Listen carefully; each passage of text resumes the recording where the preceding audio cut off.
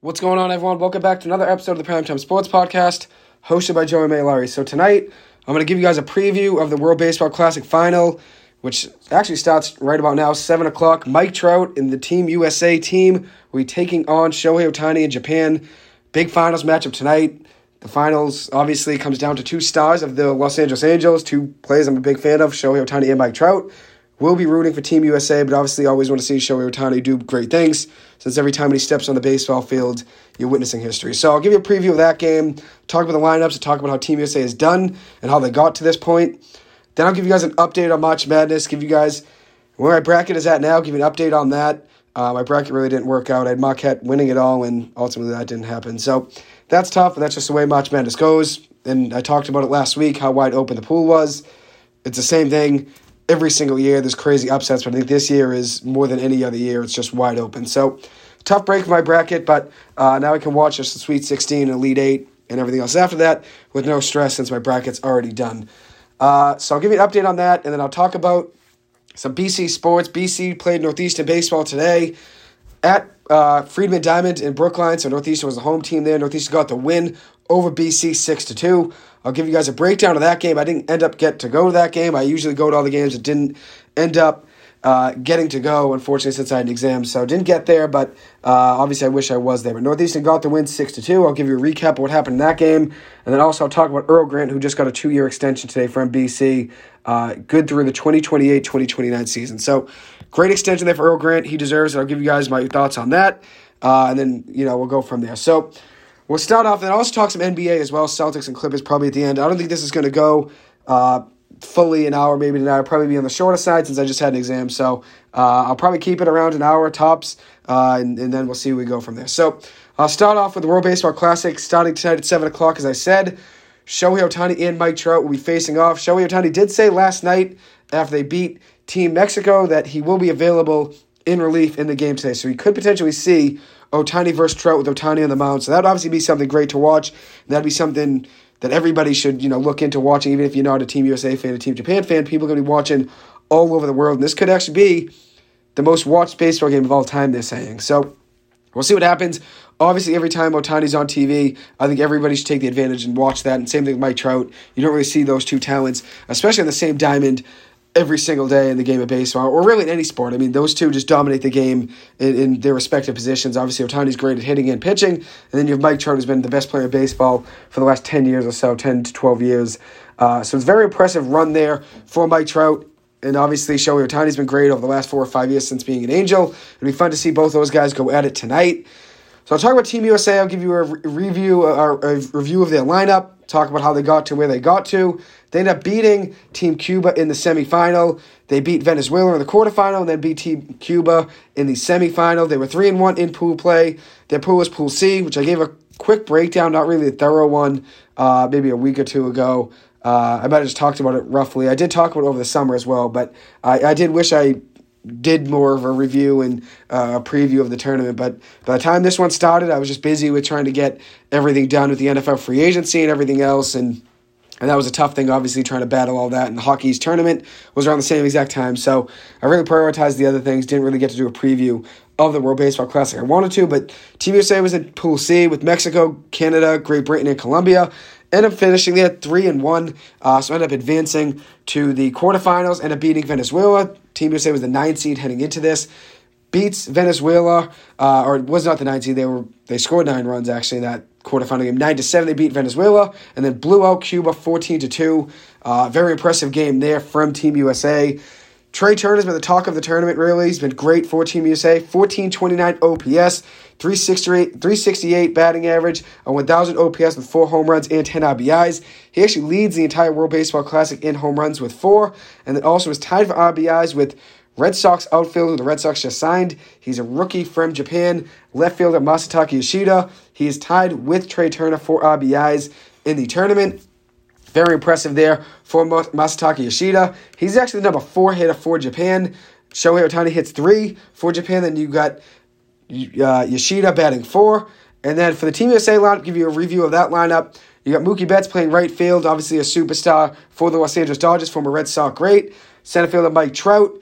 Batting third at first base is Paul Goldschmidt. Batting fourth is Nolan Arenado, the third baseman of the St. Louis Cardinals. Batting fifth is the designated hitter for the Philadelphia Phillies, Kyle Schwarber. Batting sixth is another Philadelphia Philly, shortstop Trey Turner. Batting seventh is yet again another Philadelphia Philly, catcher JT Realmuto. Batting eighth is left fielder Cedric Mullins. He's an outfielder for the Baltimore Orioles, plays center field for them. He'll be playing left field for the Team USA team tonight. And then batting the ninth spot, playing second base, is Tim Anderson of the Chicago White Sox. Great player, usually a shortstop for them, but he will be playing second base alongside Trey Turner, as he has for most of this tournament. So, impressive run here for Team USA. They've only actually won one World Baseball Classic ever. That was 2017. Japan's won two World Baseball Classics in 2006 and 2009. The DR won in 2013, and then this is the fifth reiteration of it, with obviously Japan winning two, DR winning one, and then the U.S. winning one. This will be the fifth one, and Japan could be tied tonight in most wins by the U.S., and the U.S. could get a win in tonight's game. Obviously, it would be fun to watch no matter what happens, but the main thing I like with this World Baseball Classic is that they made it a bigger field. There's 20 teams now, and usually with 16 in the last four of them, so that's obviously fun, having it be four more teams are involved, and you get more teams in it that wouldn't be in it otherwise. You get to see teams like Panama and Great Britain and Israel and Italy and the Netherlands all be part of it. I think that's obviously a great part of it. It's like the World Cup. It's great to see a lot of teams and a lot of countries competing, especially in the game of baseball, where baseball is not as universal as soccer. Obviously, soccer is a lot different, but it's fun to see, though, teams from across the world play the game of baseball and compete. So, should be a fun game to watch. As for the U.S. team, they have Merrill Kelly starting for them as their pitcher. And then for Japan, they have Shota, I apologize if I get the name wrong here, Imanaga as the starting pitcher for them. So we'll see what happens in the game tonight. I'll give you guys a quick review probably by the end of it and let you guys know what's going on in that game, give you guys an update as we go along. But that is the starting lineup for both teams. Hopefully the U.S. brings home a W in that game. So now I'll move on to March Madness and give you guys a breakdown of all the biggest upsets. Starting off with day one, Furman beating Virginia. I had Furman winning this game over Virginia. I think the main thing I saw with that Virginia team is a lack of offense. Obviously, they play a very good defense, but that really doesn't make up for their inability to score the ball. So I had Furman winning that game. Furman proved to be a great three-point shooting team, even though they were cold to start the game. I think they were 1 of 7 from three to begin the game. They started to find their footing in the second half, winning that game over Virginia 68-67. The main thing I liked what I saw at a Furman team, besides their three-point shooting, which they were 10-28 from the floor from three, which is 36% from the three-point line, was their ability to play defense. Even if, obviously, they were outsized by Virginia, they still had 3 blocks the team, also brought in 4 steals, and they also rebounded not too bad for a team that wasn't really matched up well height-wise. And just give me 1 second to get my phone charger here just so my phone doesn't die. So for a smaller team, they actually rebounded pretty well. They were out-rebounded 39-31, but they did get 8 offensive rebounds. A lot of those led to points. They did have 4 steals, I said. They matched Virginia in steals with 4, and they didn't turn the ball over much, only 9 turnovers. So I like the way they play the game. They do take a lot of shots. They only shot 39% from the floor as a team. They took 56 shots, made 22 of them. But they made up for that with their defense, their offensive rebounds, obviously getting a big win over Virginia.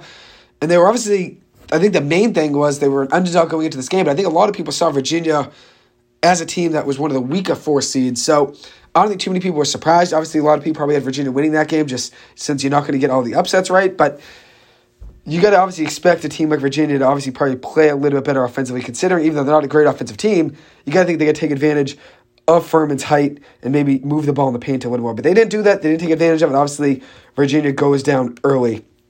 As for some other upsets, probably the biggest one of the entire tournament, which there were a good amount of them so far, but the biggest one of the entire tournament, probably Fairleigh Dickinson beating Purdue. Round 1, Purdue has been struggling over the last few years, falling in round 1 of the tournament, the round of 64, 3 straight years. So Purdue really just has not had any luck in the March Madness tournament of late. 3 straight years falling early.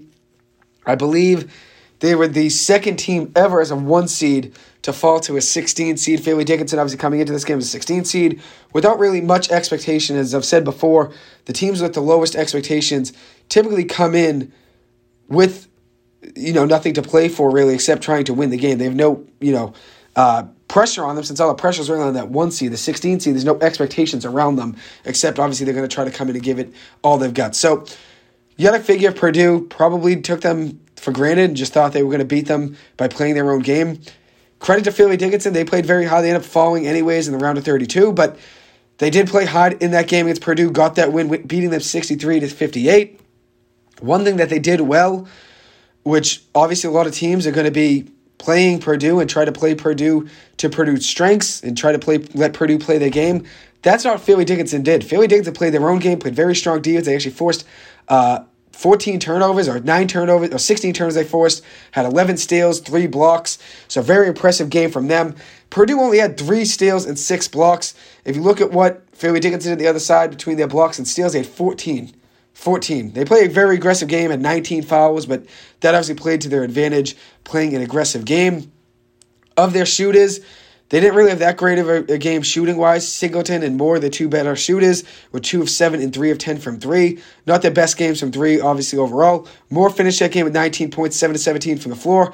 Also added in a couple blocks and 3 rebounds on the defensive end, with 2 offensive rebounds, so 5 rebounds overall and a steal. As for Purdue really struggled, as I said. I mean, Zach Edey, their best player, 21 points, 15 rebounds, adding in 6 offensive boards with 3 blocks. He played well, 7 of 10, was 7 of 10 from the free throw line, also adding in 7 of 11 shooting from the floor. But he really didn't do much in the second half, and that's really when Purdue was obviously in desperation mode, considering you're down to a 16 seed. And that's the biggest upset of the tournament, but there was another big one that came before that, and that was Arizona beating Princeton, that is, excuse me. Princeton beating Arizona 59-55. Princeton getting a big win in that one, and Princeton they didn't really play the game that well from 3. Usually if you're a smaller team, you got to be winning the game from 3-point range, and that's when most teams get a lot of their advantage is shooting the 3 ball, especially when you're a small team. But Princeton didn't shoot the ball very well at all. They were 4 of 25 from 3, shooting 16% from the 3-point line. But where they got advantage was the defensive end, where they played very good defense. They forced 8 steals. They got 8 steals and also had 6 blocks. Arizona only had 1 block and 5 steals, so they outblock and outstole the ball from Arizona 14-6. Very impressive margin there. And then if you look at what they did on the glass, they out-rebounded Arizona 38-37 and played the game very well. Obviously, considering you're a 15 seed, as I said, you don't really go into much expectation, but they really played their own game. And that's kind of what the same thing happened with Fairleigh Dickinson. They played their own game and put all the pressure on Purdue, put all the pressure on Arizona. And obviously, Arizona and Purdue come out on the wrong side of both those upsets. Starting off with Furman was a great upset, but I don't think anybody saw Arizona losing early, and I don't think anybody saw Purdue going off and losing, in the first game. I don't think anybody saw them falling off their bracket that early. I had them losing in the second round to Memphis, and that's Purdue. I didn't think they were going to go that far, but I never saw them going off that early and losing to Fairleigh Dickinson to start the tournament. So those are probably the 3 biggest upsets of the tournament overall. But I think this tournament is just so wide open, and that's why I think anybody could win. I was a big fan of TCU. I thought TCU was going to be a team that could have really made a big, deep run. They ended up falling rather early. They fell to Gonzaga 84-81 on Sunday night, that is. And a lot of people were mad at Damian Baugh of TCU. And a lot of people that were betting in that game were mad at him for shooting a 3-point shot when they were down by 4 points. They were down 6 points with just under a second to go. He shot a shot just beyond half court, just within half court range. Shot a shot. Ends up making that game from 6 points to 3 points as the deficit. He ends up covering the spread, which is 4.5. Vegas and a lot of people that are betting in that game were upset. But the way I see it is he's playing the game very hard, playing up to the last second, just like all those TCU guys. And that's what I like out of TCU. They play the game very hard and play up until the last second. And that's the way I like the Clippers to play. That's the way I like any team that I'm a fan of to play. I like teams that play up until the last second to give it their all, and that's what TCU really does. They play very hard, fight every possession. They out-rebounded that game 42-37. They really could have used big man Eddie Lampkin, who was on their team last year, was even on the team this year, but ended up entering the transfer portal before the March Madness tournament began. Not really sure what went down there. Probably a falling out between TCU and Eddie Lampkin. But they obviously could have used him against Drew Timme and Gonzaga on the offensive end. If you look at what they did on the glass, TCU was out-rebounded 42-37. They could obviously use Lampkin down there in that aspect. And then also, even in blocks, even though TCU did out-block Gonzaga 6-5, you have Eddie Lampkin in there, more height, more size in that lineup. I would have liked TCU in that advantage in that game. Without TCU, probably could have beat them if they had Lampkin in that lineup. Ended up going with a little bit smaller of a lineup without a center in that game. Obviously, Lampkin's more of the traditional center. They went with 3 forwards, Miller, O'Bannon, and Cork as their 3 big men in that lineup. Mike Myers played very well in that game, 24 points, 8 of 13 from the floor, 2 of 4 from 3, adding in 4 assists adding in 1 assist and 4 steals. It was 1 steal, excuse me here. The boxer I'm looking at here was wrong. He did have a block and a steal in that game. He's not afraid to go up with big guys. He's never really been afraid to do that over his 3 years at TCU. He is a junior. I'd imagine he does enter the NBA draft. He doesn't really have much more to prove over the next year or two. He did have 1 defensive rebound, adding in 4 assists, and had 6 of 6 shooting from the free throw line. Played very well. He doesn't really have much more to prove in college basketball. One of the better scorers in college basketball. One of my favorite players in all of March Madness and in the NCAA overall. So, great game for Mike Myers. I'd imagine he will be an early second-round pick and probably be a second-round pick still by the time the NBA draft comes in June. So, we'll monitor his draft stock. I'm excited to see where he goes. As for Damian Baugh, he had a pretty good game for TCU, 15 points, 6 of 9 shooting from the floor, 3 of 4 from 3, adding in 8 rebounds, 4 assists. Did also add in a block. And then if you look at what Emmanuel Miller did on the defensive end, played very well, had a steal, 2 blocks, did add 5 of 12 shooting for 14 points with 6 rebounds. One thing that they needed, obviously, was Eddie Lampkin in the paint to cover Drew Timme. Drew Timme was just too much for TCU in the paint. He had 28 points, 12 of 21 from the floor, 1 of 1 from 3, with 8 rebounds, 3 assists, adding in 4 defensive rebounds and adding in a block. TCU really could have used Eddie Lampkin in there. I'm not really sure what happened, as I said, but he would have been a great advantage in the paint against those Gonzaga guys. I would have taken TCU to win that game. Even without Eddie Lampkin, I probably would have taken them to win, but with Eddie Lampkin, with certainty, I would have them winning that game. But TCU's season falls short. Just another season where they fought hard, obviously, up until the end. But I did ride with them through the end, just like I rode with Marquette through the end. Marquette ended up falling on Sunday afternoon to Michigan State, 69-60. That game was not as close as the other one. Marquette did have a couple runs in them where they got close, but the story of the game was Tyson Walker. He had a great game, transfer from Northeastern to Michigan State after a sophomore year.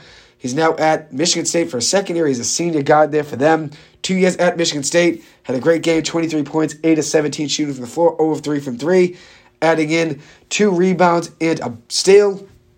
Was great. Obviously, in the clutch time was great in the end of that probably the third, 3/4 way through that fourth quarter. That's when he really took over the game, and that's when Marquette really needed a big play.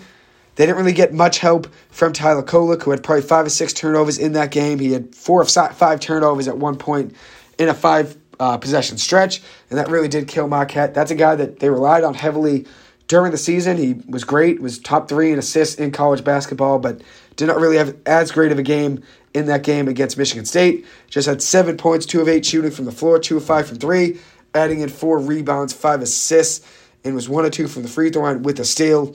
They need more out of him. Iguodaro had a good game, 10 points, 4 of 6 shooting from the floor with 7 rebounds. And then Prosper was actually a really good player, probably the best player overall, 16 points, 3 of 7 shooting from the three-point line, 5-11 shooting from the floor. But obviously they needed more help from Tyler Kolek, a guy they did rely upon a lot to create offense. But he was in foul trouble and then also was not really playing the best overall on the offensive end, did turn the ball over a ton. So they probably needed more from him. Michigan State gets the better of them. Now Michigan State is in the Sweet 16. They will be taking on a team in Kansas State, who has a great story in Keontae Johnson.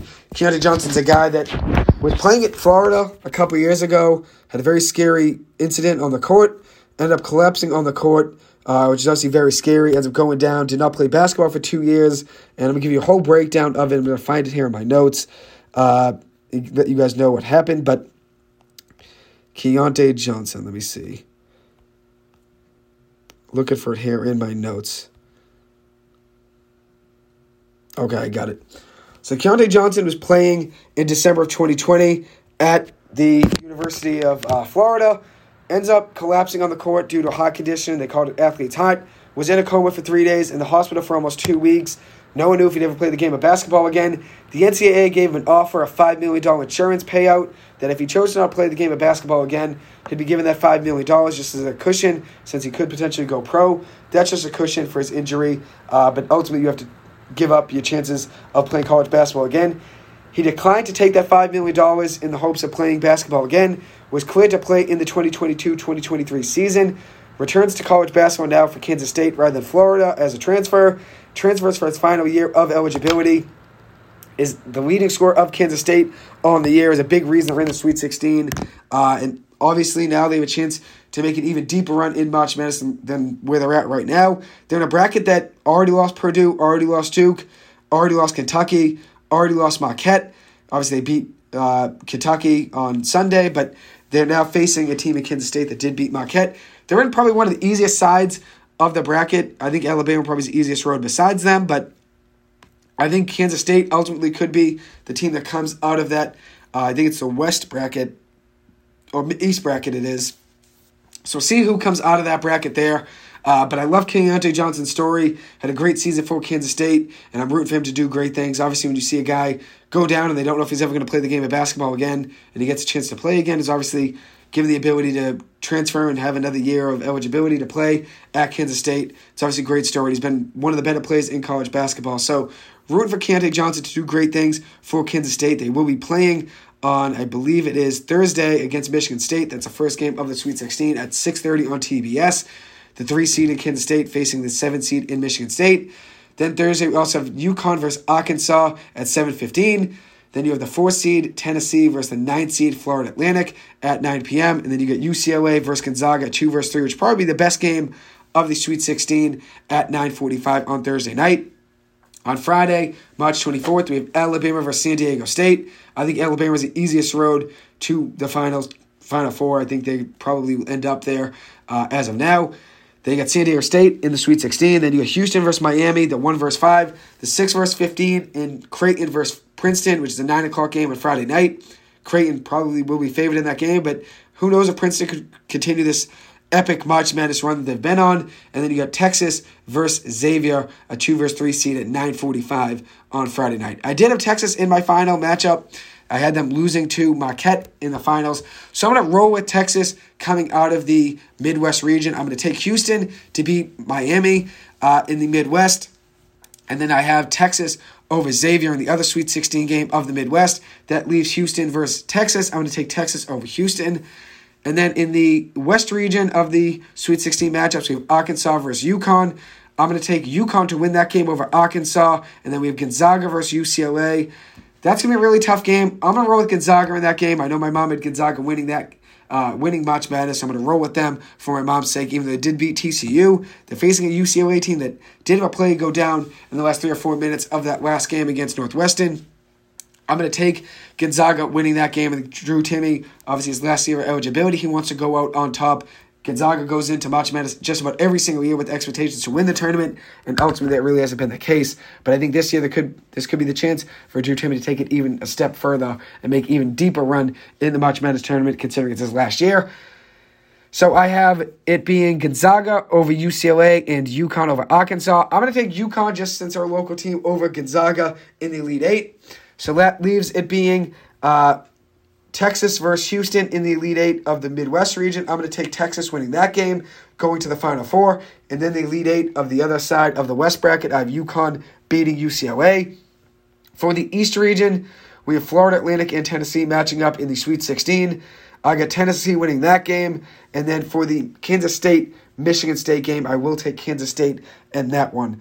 So far we have Kansas State versus Tennessee in the 3 versus 4 game of the Elite Eight. I'm going to take Kansas State winning that game. I like Kansas State to make a run. As I said, I'm rooting for obviously that's throwing in Keontae Johnson to make an even deeper run in the March Madness tournament. Then I have Alabama defeating San Diego State in the Sweet 16 of the South bracket. And then we have Creighton versus Princeton. I don't think Princeton's run will continue. Maybe it'll change. By the time Thursday comes, I'll probably do predictions again if I get the time by then. But if I were to not get the predictions by then, my prediction as of now will stay Creighton over Princeton. So I have Alabama versus Creighton in the Elite Eight matchup of the South bracket. I'm going to take Alabama winning that game, heading to the Final Four. So I have Alabama versus Kansas State in the Final Four on the left side. I'm going to take Alabama over Kansas State. And then I have Houston versus Texas in the Elite Eight game. I'm going to take Texas winning that game, as I said, in the Sweet 16, to go from the Sweet 16 to the Elite Eight. Or the Elite Eight to the Final Four, that is. So I have Texas coming out of the Midwest bracket. And then for the West bracket, I have UConn beating Gonzaga there in the Elite Eight to go to the Final Four. So my Final Four teams are Texas, UConn, Kansas State, and Alabama. I'm going to take Alabama beating Texas in the final game, with Texas falling just short. I'm going to take that game being 72-70. So there's my predictions updated with the tournament obviously being halfway through. Obviously, the round of 30, 64 and round of 32 are down, so we're only down to 16 teams out of 64. So already a fourth of the way, or 3/4 of the way through with teams being eliminated. So obviously these predictions aren't as valuable as they would be before the tournament. There's still a lot that could happen. I think it's the most wide open tournament there's ever been. Who knows if Princeton wins another game and continues to bust even more brackets and even more bets up until that Sweet 16 game happens. People are going to be taking a lot of predictions, and who knows what happens. Obviously, considering there's already been a ton of upsets, there could be even more. And Princeton even had an upset over Missouri. They beat Arizona in that first game, round of 64. Then they went on to beat Missouri 78-63, and this wasn't even that close of a game. Their first game against Arizona was a 4-point game. That was pretty close right down to the wire. Arizona had a couple of chances in the last minute or two to try to close that gap. As for Missouri, they were down 10-15, just about the whole game. Princeton had a comfortable lead and had the edge. Princeton won that game by 15 points. We'll see what happens against Creighton. Obviously, another tough matchup for them, but you can't really count them out considering how great a run they've had. So, as of now, I'm going to go Alabama over Texas, but we will see what happens if I am able to record another episode up until the Sweet 16 games start. Maybe the predictions will change, but as of now, that's where I'm staying at. So, let me keep you guys updated about the World Baseball Classic, and I'm also keeping you guys updated on the Bruins game, which the Bruins are already down 1-0 now to the Ottawa Senators to start the game. The Bruins gave up a goal to Dylan Gambrell to start the game already in the first period. The Bruins do have a 5-on-4 opportunity right now, so we'll see if they can get maybe a penalty. There was a penalty on the Senators, so maybe the Bruins can take advantage of that penalty with their power play. So we'll see what happens in that game. I will keep you guys updated on that. As for the World Baseball Classic, as I said, you got Team USA versus Japan. Oh, and the Bruins even just got another penalty. That'll be 5-on-3 for another 58 seconds. So the Bruins have to take advantage of that, and we will see if they're able to do so. Mike Trout already started off the game hot with a double in the first inning. Team USA already has a guy on second base with one out. Mookie Betts did not reach base in his first at-bat. So Team USA has a guy on second base with one out. We will see what happens. You got Nolan Arenado at the plate right now. There is now 2 outs. Goldschmidt just got out. So 2 outs with, it is, let me see. Just trying to keep this updated here. I'm trying to get it like live to watch, but haven't really gotten that lucky, unfortunately. But as of now, Team USA does have a runner on second base in Mike Trout with 2 outs. So I'll keep you guys updated on that as we go along. So now transition from talking about March Madness. I'll talk about Northeastern Baseball versus BC. They played each other today. BC heading into this game at a 14-3 record, actually their best in program history. Northeastern Baseball was 12-4 heading into today. Ends up improving to 13-4 with a win over BC. A big win for Northeastern. They're playing the number 16 team in the country in BC. BC's had a great start to the season, as I said. And obviously, a lot of teams can be great early in the season. Once they get to conference play, struggle. BC's been holding their own in the ACC. They're right around 500 right now. I think they're 3-3 in ACC play. Beating Florida State 2 out of 3 times this past weekend, which is very impressive. BC obviously had a tough one today against Northeastern, falling to them 6-2. But Northeastern's not a bad team. They're a pretty good team. Heading into this year, they did lose a lot of pieces, especially in their starting pitching, but they did bring back a lot of talent as well. Mike Sirota had a good game for Northeastern today, reaching base 4 to 4 plate appearances. He did get a hit, had a double, and also stole a couple bases, and also reached base with 3 base on balls as well, which is pretty impressive. So he was on base 4 to 4 times, 3 walks with a double, and also 2 stolen bases. Northeastern ends up getting a lot of offensive production out of the beginning of their lineup. Cam Maldonado was 2 of 4, Danny Crossan was 2 of 4 with an RBI, and then Alex Lane was 2 of 4 with 3 RBIs. Alex Lane also had a home run in today's game. So, great game there for Northeastern. They were led on the mound by Jake Gigliotti. He's been great for Northeastern, 3-0 on the year. He went 5 innings, giving up 3 hits, no runs with 4 strikeouts and a walk. As for BC, AJ Colarusso got the start for them. Just only went 1 inning, giving up 2 hits, 1 earned run with a walk and no strikeouts, facing 6 batters with 19 pitches. Joey Ryan and Eric Schroeder came in for BC in relief, giving up 5 combined runs in 4 innings of relief between those 2 guys, with 4 strikeouts and 5 hits allowed between the 2 of them combined. As for Northeastern, in relief, Patrick Harrington came in relief, played very well over the course of the season. Today was not his best game, though, for Northeastern. He's been pitching well up until this past weekend. He gave up 2 runs on the 18th against North Carolina A&T. But before that, he only gave up 1 run for 6 innings. He only gave up 1 earned run in 6 innings heading into this past weekend, but gave up 2 runs against North Carolina A&T on Saturday, and then ended up giving up 2 runs today with 3 walks and no strikeouts in 2/3 of an innings pitched.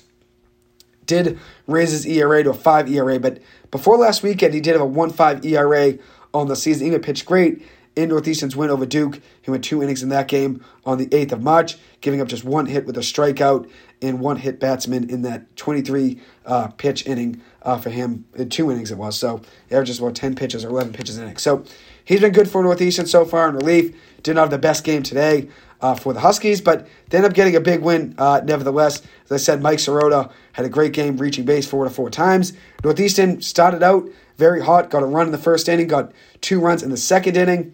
It was up 3-0 after 2, and they were up 6-0 after 5 innings after Alex Lane had a 3-run home run to give Northeastern a 6-0 lead.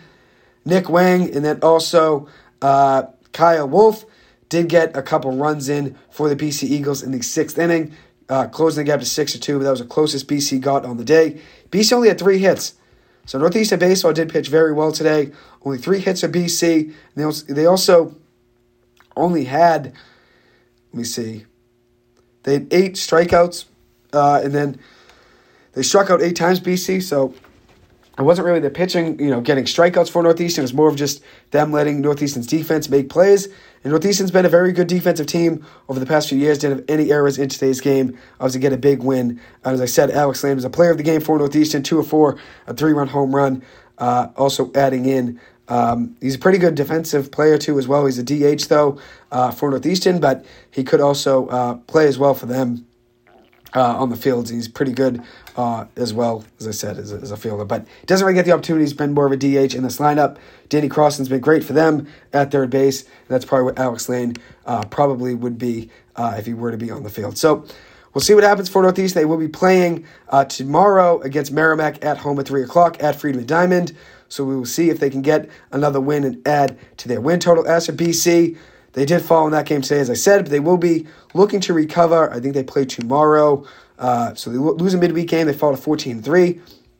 They will be playing tomorrow at home versus Sacred Heart at 4 o'clock at the Harrington Athletics Village. So they'll be playing at home at 4 o'clock tomorrow. So hopefully they will recover and get back on track before they play NC State at home Friday, Saturday, and Sunday. NC State coming in as a 24th team in the country. So that'll be BC's first games at home against the ACC. I think I will be calling the game, Saturday at 2 o'clock versus NC State on WZBC AM Sports Radio. I'll keep you guys updated on that. I believe I signed up for that, and we'll be doing that on Saturday. So I'll let you guys know how things go there. Let's get you guys another quick update on the World Baseball Classic. Let's see if I can upload here. But It is on Fox Sports 1 as well. It's on FS1, so if you want to watch at home, you can. If not, you can obviously listen to me. It is 0-0. Team USA could not get Mike Trout home. As of now, the bases are empty with Shohei Ohtani at the plate facing a 3-1 count with 2 outs. So we will see if the U.S. can get out of this. And then obviously go into the top of the second inning, hopefully with a chance to get some runs. Obviously, neither team has been able to score so far. But I think the first run is a big advantage, a big momentum swing. So hopefully the U.S. can start out hot and get a run to start the game. So now I'm going to move on from talking about Northeastern baseball and BC baseball. Obviously, BC baseball has been great to start the year. And one thing I want to break down before I actually transition was the teams they beat to start the year. They did beat Florida State 2 out of 3 games this past weekend. Florida State was the 21st team in the country. BC also did beat Virginia Tech in 2 of 3 games 2 weeks ago now, or a week and a half ago, who is the number 10 team in the country. BC beat them 8-5 and 7-3 in the last 2 games of that 3-game series. So BC right now is 4-2 in the ACC. Very impressive start to the year for them, 14-3 overall. And if you look at what they've been doing against a lot of good teams in the country, BC beat Tennessee, who was the number 2 team in the country, in March, early March. It was March 7th. Beat them 7-6 in the 10th inning. BC got a big win in that game. It ended up going into extra innings. BC had a chance to close the game in the 9th inning. Tennessee just kept coming back. Similar to what the Sacramento Kings with BCs are going to be playing tonight. The Celtics are going to be playing tonight. Excuse me. It felt like that game. The Kings versus the Clippers, which was right around the time of early March, where the Kings really just kept hitting big threes in big moments, just like Tennessee against BC. Just kept hitting big home runs and making big plays in big moments to extend the game. BC ended up winning that game, though, 7-6 in the 10th inning. So we will see what happens in that game. As for an update, my mom is keeping me updated in that one. Shohei Ohtani did reach base on a walk. So Japan has a guy on first base with 2 outs with Masataka Yoshida at the plate. As I said, he is a Red Sox player. So we'll see what happens there, and I'll keep you guys updated along the way. So that's an update on BC baseball and what they've been doing. They start off great on the season. They will be playing NC State to start the year, start the home series, or I guess home games at home in the ACC. Their first home game will be tomorrow. Their first game was postponed. They were supposed to play Holy Cross last Tuesday, and that game was postponed because of the snow. So they will be playing tomorrow versus Sacred Heart at 4 o'clock, having it be their first home game. So that'll be obviously a good game to watch for, and I'll probably keep you guys updated next Tuesday night how Northeastern and BC baseball have been playing. Next Tuesday night probably will be a lot of baseball MLB preview, with opening day being only a few days after that. I'll give you guys my predictions on the MLB season, maybe give you guys a win-loss record prediction for every team in baseball, and give you guys the whole World Series prediction like I did last year. I did preview last year. In my preview, I did predict the Phillies going to the World Series. Obviously, they ended up falling, which I had them falling in the World Series to the Red Sox in my predictions. They ended up falling to the Houston Astros. So I was right about the Phillies falling in the World Series. So at least I got one thing right there. I did have them winning the pennant, but not winning the World Series. So now I'm going to move on from talking about college baseball and now move on to talking about college basketball. Earl Grant, BC basketball head coach, is getting a 2-year extension through the 2028-2029 season. Coming into this year, has been doing great things. Obviously, the main thing you can do with a program that really was underperforming is try to start somewhere and build a foundation, and that's what Earl Grant did. He found a way to take a BC team that was struggling in the ACC and up their ACC record to 9 wins this year. They got 9 wins in the ACC this past year. They were 9-11 in ACC play.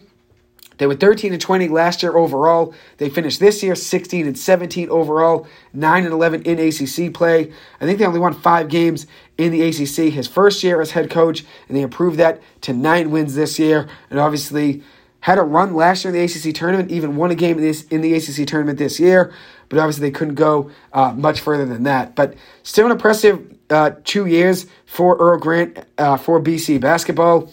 Came to BC after being at the College of Charleston for 7 years. Had a lot of success there. Was 127-89 overall for the Charleston Cougars. Even made the March Madness tournament in 2017 as well. Averaged 25 wins over a 3-year span from 2016 to 2019 with Charleston, and is now getting BC back on track, getting them really close to 500, even though they were under 500 by a game this year. 16-17 overall. They could have even won that last regular season game against Georgia Tech on Senior Day, and they would have been 17-16 overall and 10-10 in the ACC play. Earl Grant, one thing I really like about him is that he'll always give you the time of day. He knew me because I was a big Northeastern basketball fan. I even talked to him early this year about my passion for Northeastern basketball and Northeastern sports, and he really respected that. I told him I liked him when he was a coach at Charleston because Charleston played the game the right way, shooting free throws, limiting turnovers, and hitting threes. And they obviously play to the last possession, always give you everything they've got. And that's what I liked about them. And that's what I've seen from BC basketball in the 2 years with Earl Grant. He's doing the same thing he did at Charleston, building from the foundation up, and obviously creating a great winning culture, and that's just been great to watch. So we'll see what happens with BC basketball. Quinton Post, Jaden Zachary, Prince Aligbe, 3 pieces that will be coming back for BC basketball. They will be losing Makai Ashton Langford. He will be graduating. He's obviously a big loss. And then DeMont Langford looks like he will be leaving as well, from what it seemed like. He's entering the transfer portal. So that's 2 losses there for the BC team, but they will be bringing back, it seems like, which it could change. Obviously, guys could still enter the transfer portal after the NCAA season ends. For the rest of the college basketball, once March Madness ends, teams could still, recruit guys. Obviously, that's going to go throughout the summer where you could take guys in through the transfer portal.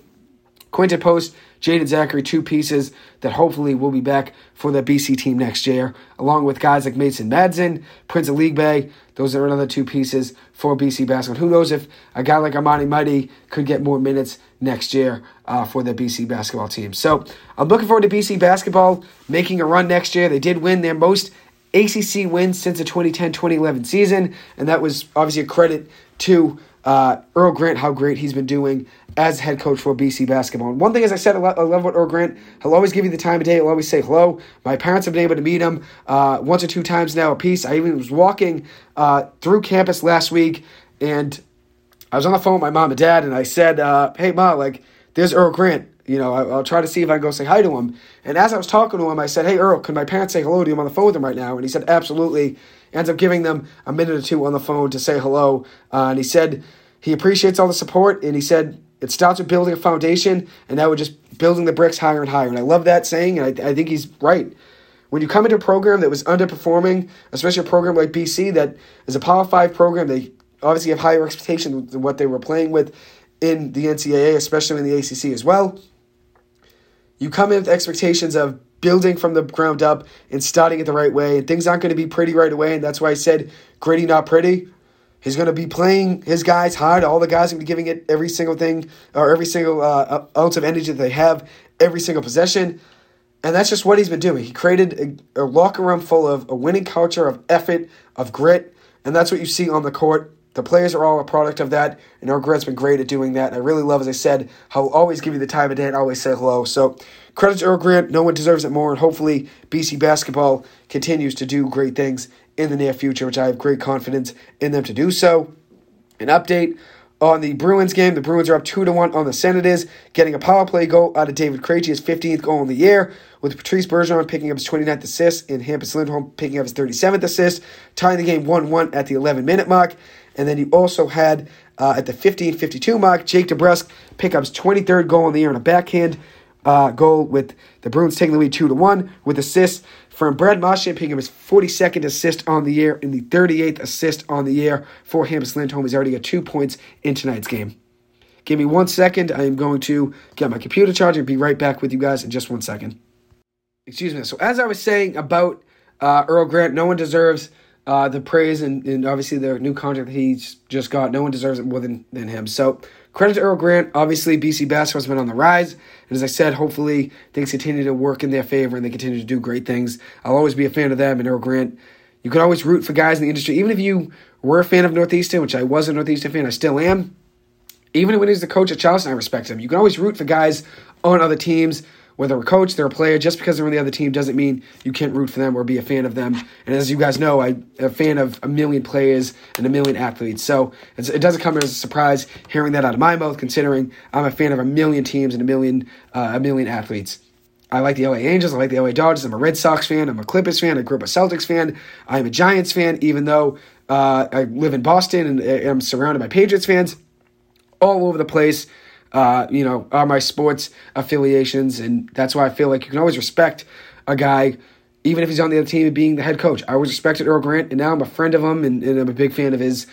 So that's obviously a lot different than when he was at Charleston versus Northeastern, I respected his game, not knowing who he was as a person. Then when you get to know him and obviously have conversations with him and obviously get to know who he is as a person, it's a lot different, and I think that's even more valuable and something that I respect even more. So credit to Earl Grant, as I said, and I'm happy to see what he's been doing with that BC Eagles program.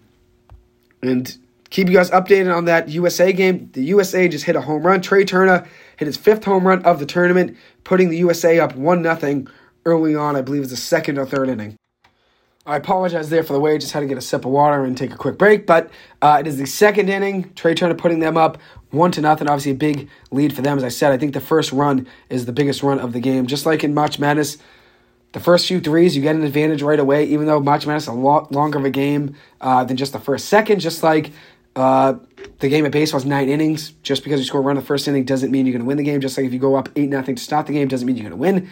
When you get a good feeling and you put your feet in the water and you obviously start off hot and start off with an advantage, I think it obviously plays to your advantage having that momentum. So obviously the Team USA team going up 1-0 against Trey Turner obviously is a great way to obviously start the game. Now Trey Turner starting off this game with his 5th home run and 11th RBI. There's no better way to start it. He just got a huge contract from the Philadelphia Phillies, and rightfully so. As I said, I think maybe all offseason, I definitely said it a couple times. I was trying to think if it was over winter break or if it was when I got back in the studio, but I was saying, no, it had to have been before winter break.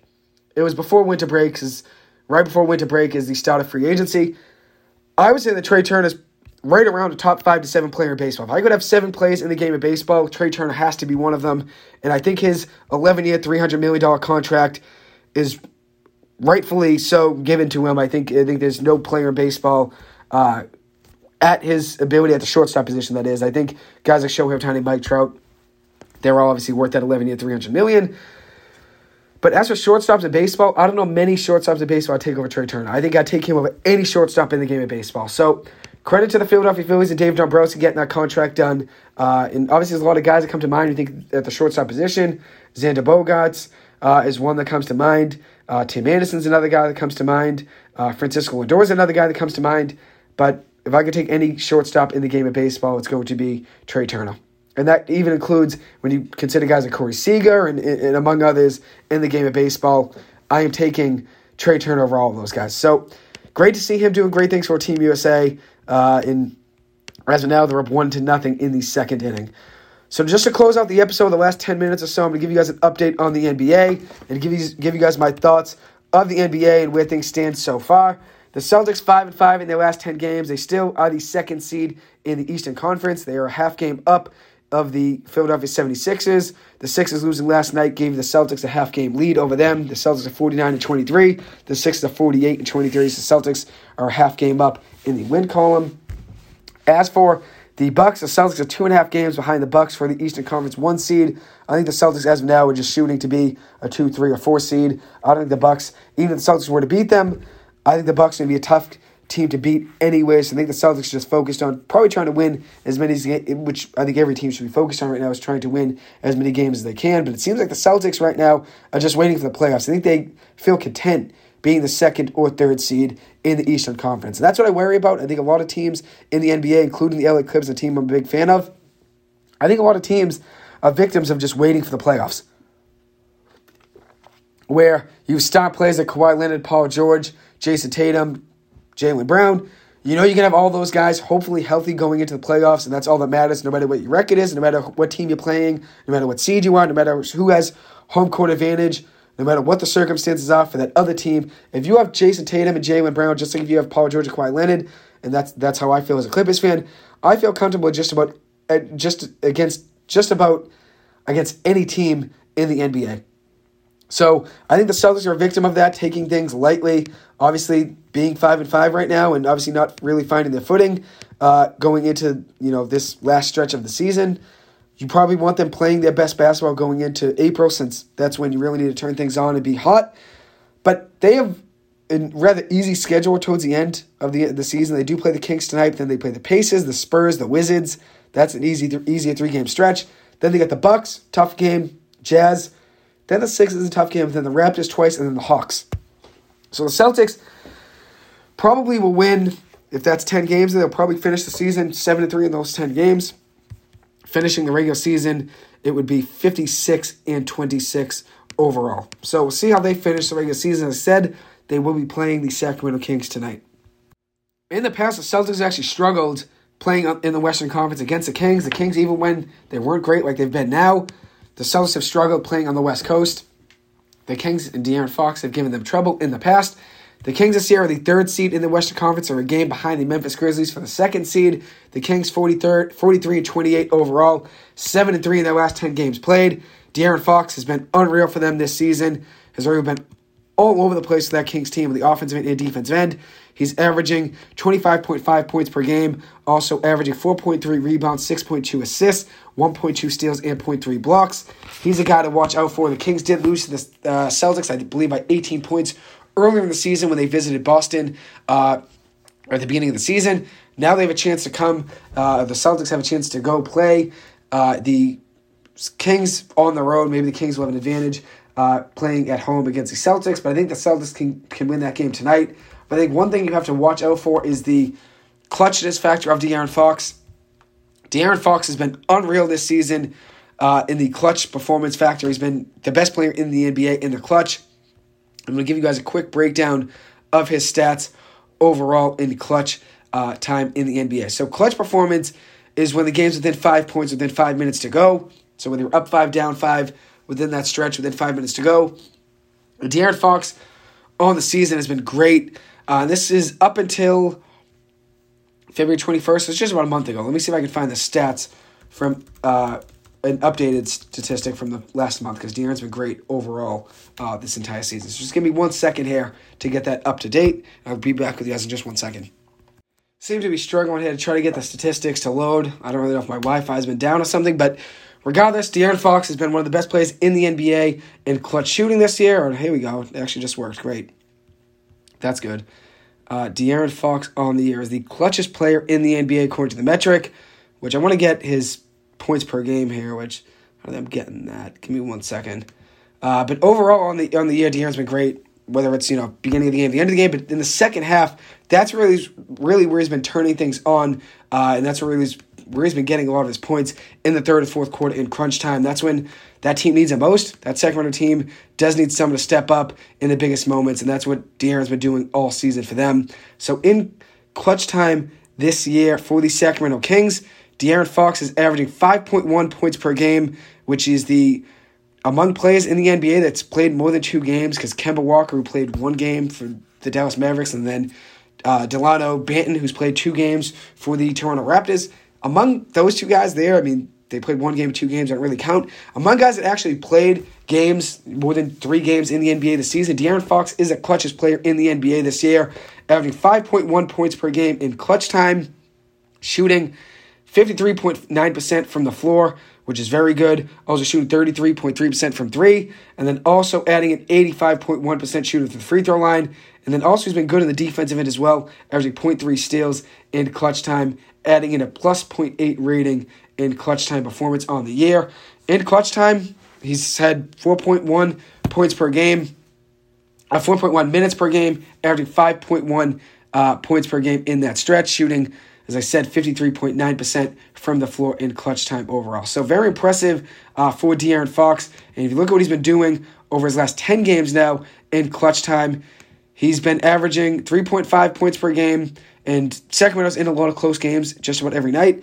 But over his last 8 games in the clutch, he's averaging 3.5 points per game, also adding in 0.4 steals, 83.3% shooting from the free throw line, and 38% shooting from the floor. So he hasn't been as great in clutch time as he typically is. 3.5 points per game is still good enough to be just around 20th in the NBA, 21st in the NBA in clutch time over the last 8 games, or last 10 games, that is. Last 10 games, rather. But overall in the season, he's been great. So if this game does go down to the wire, I think Sacramento were to win it. But I think if the Celtics can maybe have an 8 to 10 point lead with 5 minutes to go, I think the Celtics can win this game rather easy. But I think if it's within 5 points, I think Sacramento, whether they're up 5 or down 5 within that realm, I think they could take over that game just because of how fast they play, quick-paced. They love to get the ball in De'Aaron's hands in transition. De'Aaron loves to kick it out to Malik Monk, Harrison Barnes, and also rookie 3-point shooter Keegan Murray, who was a top 5 pick in the NBA draft this past season. They love getting in his hands as well. And they also have Domantas Sabonis, a guy they traded for from the Indiana Pacers in the paint, who's been great for them. So we'll see what the Celtics can do. Hopefully they can get back on track tonight. They are 5-5 in their last 10 games. And now that leads me to talking about the Los Angeles Clippers, who are also 5-5 in their last 10 games played. They will be playing tonight as well.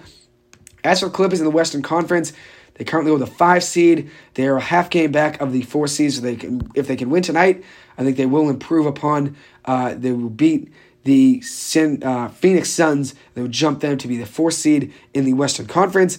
The Clippers will be facing the Oklahoma City Thunder tonight and tomorrow, or Thursday night, that is. So they're playing 2 games at home against the Oklahoma City Thunder, and it will be a 4-game home stretch, and then they will play the Pelicans on Saturday and then the Bulls on Sunday.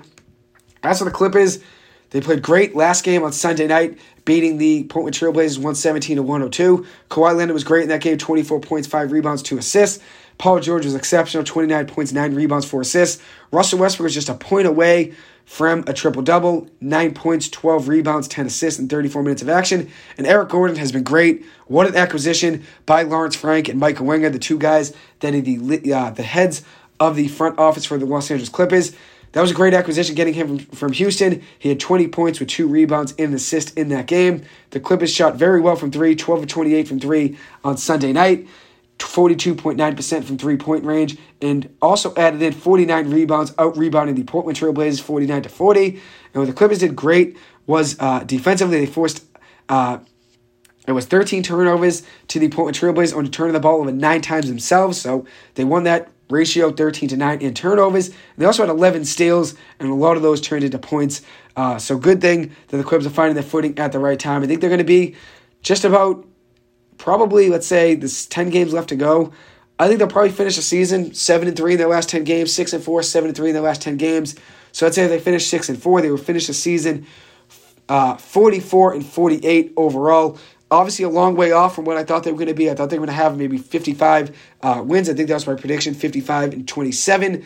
Ultimately, they fall short of that, but at the end of the day, you want Kawhi Leonard and Paul George healthy. I think it's a main priority going into the postseason is getting those 2 guys healthy, getting those guys on the same page, and finding a rhythm. And I think that's what the Clippers are finding right now. They're finding a rhythm with this lineup. Who knows how things will change once Norman Powell comes back healthy. Eric Gordon's been getting his minutes for the most part, so they're going to have to make a decision whether it's giving Eric Gordon less minutes or maybe cutting Eric Gordon and Terrence Mann's minutes down to get Norman Powell more minutes. I think you keep Norman Powell's minutes just about similar to Eric Gordon's minutes based on who's having the better game. I think Terrence Mann's minutes have to stay consistent. I think you need him on the floor for his defense abilities, the better defender of those 3 guys, and he gives those guys a lot of effort and a lot of firepower off the bench. And I think when you look at guys in the NBA that give you it their all, every single position, whether or not you want to criticize Russell Westbrook for his shooting ability, you can't doubt what Russell Westbrook brings to you on the defensive end and the offensive end every single night. Whether or not he's hitting his threes, that's give and take. But you know he's going to be driving full force down the lane, trying to get plays in transition, hustling back on defense, diving on loose balls, and that's how Terrence Mann plays the game as well. Always giving you it his all, and that's why I love Terrence Mann. That's why I love the Clippers overall. I'm sure you guys know from listening to this show from last year, this year, and my podcast. I'm sure you guys have heard me say it a million times why I'm a big fan of that Los Angeles Clippers team. Now I'm going to keep you guys updated on the World Baseball Classic. Last night's hero for that Japan team, it was, give me 1 second here, it was a 1-1. Yes, it was a solo shot by Munetaka Murakami, hit a home run, a solo shot. Excuse me if I butchered that name. 1-1 there for the Japan team, tying the game 1-1 early on in the 3rd inning. So hopefully the U.S. team brings home a W. There'll probably be a long game from the 3rd inning, so if you guys want to tune in to FS1, you'll get to see maybe Shohei Ohtani get on the mound and face Mike Trout. Who knows if we'll get to see that, but I would love to see that happen. Now, just for one last update with the Bruins, they were up 2-1. They're up 2-1 heading into the second period. It's now the first intermission. Across the NBA, you got the Wizards and the Magic, 2 games that really, 2 teams that really aren't playing for much, and the Pistons and Hawks not really playing for much there at all, maybe for playing for play-ins. And then you got the Cavaliers facing the Nets. They are down 24-20 to the Nets early on. But I want to give you guys an update on the Celtics and Clippers, tonight, and hopefully you guys got updated on them. The Celtics, as I said, will be facing the Clippers. The Celtics will be facing the Kings at 10 o'clock on the road. That game will be at 10 o'clock. And then you have the Thunder facing the Los Angeles Clippers at home. The Clippers will be home tonight, facing them at 10:30 p.m. So that will conclude the episode. I will be back on next Tuesday night, Tuesday, March 28th from 7 to 8 p.m. Hopefully have a longer episode about the MLB and give you guys all my predictions tonight. Didn't really get to do as much preparation as I typically do. Had a midterm today. Also have a couple midterms later in the week. I have a problem set to do Thursday and also a midterm to do for Thursday as well. So I got a busy week, so I didn't really get to do as much preparation about the MLB as I wanted to tonight, but I figured saving all my predictions for the MLB season is best to do next week when you know who's back from the World Baseball Classic, what teams are healthy, what teams are going into the season with expectations to be great, what teams are going into next week with the expectations, obviously, to not do as well. I think I'll probably do more of my research on all of that heading into this week and then give you guys an update on all my predictions from the March Madness bracket as well. Probably give you guys an update on that and where I stand heading into the Final Four since the Sweet 16 and Elite 8 are this weekend. And then which the Sweet 16 is Thursday, Friday, and then the Elite 8 is Saturday, Sunday, and then the Final Four will be April 1st, the Final Four. So the Final Four will be Sunday, April 1st, with the championship game being Monday, April 3rd. So I'll give you guys an update on my predictions and how things have been going by next Tuesday, so after the Elite 8 ends and we see who the Final Four is. And then I'll also give you guys all my predictions for the MLB season. Hopefully have a couple guests come on and talk about the MLB and give their predictions for this upcoming season. So anyways, it does conclude this episode. Thank you guys so much for taking the time to listen to this. As always, I appreciate it, and the way I end every episode is with shout-outs, so just want to give a few quick shout-outs as I always do. Shout-out to the O'Malley family. Thank you guys always for listening in. Shout-out to the Loftus family, Timmy, Matt. Thank you guys for coming on last week and talking about the March Madness bracket, also talking about the Patriots, the NBA, the Celtics, talking everything with you guys. It was a blast last week, so thank you guys for coming on. Thank you guys to my siblings. Thank my siblings as well for always listening, and my parents. I appreciate it. Shout out to the Key family. They always listen in as well. It does mean a ton to me. And shout out to Auntie Lisa. Thank you guys always for listening in. It is much greatly appreciated. And shout out to the Sports Guru. Hopefully we'll have him back on here very soon.